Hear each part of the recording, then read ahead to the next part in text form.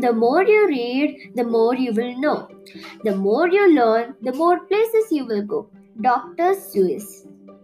Hello everyone, this is Risha from Harvest Bites, and in today's episode I'm doing a book review on Sudha Murthy Gopi Diaries Coming Home.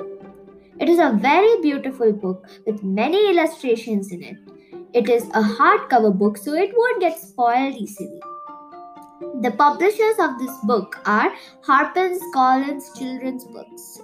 The book is very nice from the outside and very lively from the inside. The book from the inside is very easy to understand because the language used by the author is natural and the illustrations are very nice and stick to the topic. The font is also big, so it is easy to read rather than usual book which have a very small font. The thing I like a lot about this book is that the language is very easy, just like any other books of Sudha Murthy. So you won't need a dictionary beside you. That's it for today. Hope you enjoyed. Tune in next time for more podcast episodes from Harvest Bites. Bye bye.